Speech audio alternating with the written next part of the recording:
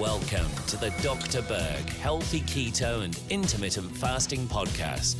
Now, your host, the man taking your health to a whole new level, Dr. Eric Berg. What would actually happen if you ran out of electrolytes? Now, if you ran out completely, you would die. But if you ran out just a little bit, all sorts of things would happen. But the main big thing that'll happen is you'll lose electrical power of your nerves, your muscles, and your cells. I have a really short little demo to tell you exactly what I mean. All right, we're going to do an experiment, a demonstration. We have a light source. We have a power source. It's plugged into the wall over here. You can see the cords. And we have an incomplete circuit, okay, electrical circuit. We cut the wire and we put the wire into distilled water. Distilled water is water without minerals and without electrolytes. Electrolytes are electrically charged minerals, okay? So we have no conductivity here. You can see there's no light. So we're going to take some electrolytes here. And we'll take a scoop of electrolytes and we'll pour it in to this distilled water. And let's see what happens. Okay, now we're going to mix it with the water to make sure it's dissolving, and look what's happening. We have a complete circuit now. So one of the main purposes of electrolytes in the body is to power the nervous system, which is the electrical system of the body, which powers the muscles and all the different organs. All right, so now that you know generally what electrolytes are, let's talk about how you would create a deficiency.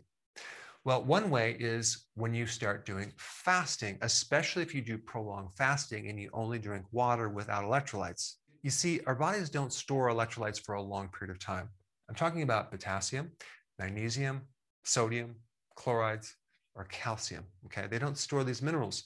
So if you're drinking water, first of all, you're diluting these minerals when you're fasting, and then you're not eating, you're going to run out of electrolytes. And a lot of people are already running on a low tank of electrolytes. And so when they start fasting, they might not feel good. They might feel dizzy.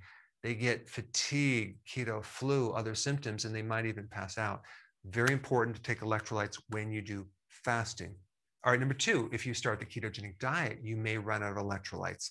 Why? Because you're switching to ketones or fat fuel. You're no longer running on glucose. And what happens is your body dumps a lot of these stored glucose. So stored glucose as glycogen is just a bunch of glucose molecules strung together with a lot of water. Because for every 1 gram of glucose that's stored, you have 3 grams of water. So glycogen is a fluid-filled sugary substance that's stored in your liver and stored in your muscles. It's not stored in the brain. It's in the liver and the muscles and other organs as well. So what happens when you stop eating sugar is you start dumping all this glycogen as well as fluid. An average person could lose like 13 pounds of extra fluid. And with the fluid comes electrolytes. So you're going to lose a lot of electrolytes, like even potassium. So this is why I recommend electrolytes with keto and fasting. But on the flip side, when you consume a high carb diet, especially if there's sugar and refined carbs involved in that high carb diet, you also become deficient in electrolytes, because to store that sugar as glycogen, you also need potassium. So when you lose glycogen, when you do keto, you lose potassium. And then when you consume a lot of the high carbohydrates, you lose potassium because it's locked up and stored in the glycogen, which is not always readily available to you. Quick story. My wife and I, when we got married like 31 years ago, we went to this Italian restaurant and we had massive amounts of pasta, pizza, bread, desserts, wine, more desserts, more bread, more pasta. So we're driving home and I'm not feeling too good, okay? I try to go to bed and my pulse rate is just like bam, bam, bam, bam, just like way, way too high. I didn't know back then what it was, but reflecting back, it was a major potassium deficiency, because to store all that sugar, my body was sucking potassium out of the blood and pushing into that glycogen. And so the pulse rate went up. And that's why number 4, increased pulse rate when you run out of electrolytes.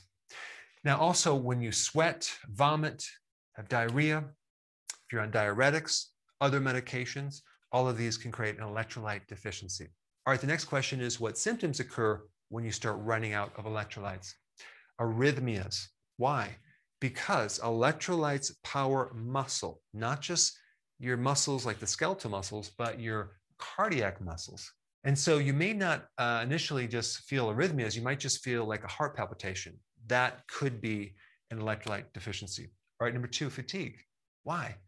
Because electrolytes power the body. They give the body energy. And the 2 minerals, sodium, potassium, work as a major pump to generate a tremendous amount of energy in all the cells to make everything work. And without those 2 electrolytes, things are going to be very, very low electrically. Thus the term keto fatigue when you start keto, because a lot of people don't do electrolytes, or you might experience muscle weakness. That's usually a sodium deficiency. A person's not consuming enough salt. Okay, 3, dizziness and dehydration. You just don't have the fluid to run the body. And if we don't have that, we get dizzy because we're dehydrated. All right, number 4, I already talked about that. 5, muscle twitches, spasm, and cramps.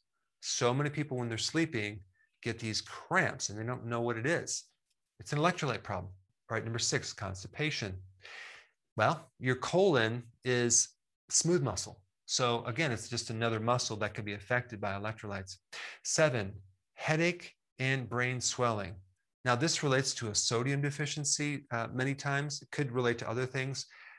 But let's say, for example, you decided to exercise and drink a lot of water and sweat and not put the electrolytes back in, and you kept drinking more and more water. You can end up with a severe sodium deficiency that's called hyponatremia, where the brain actually starts swelling. So it's important that we're not hydrated just with water. We're hydrated with electrolytes and water. Number 8, you can go into shock. Number 9, feel nauseated, get the keto flu.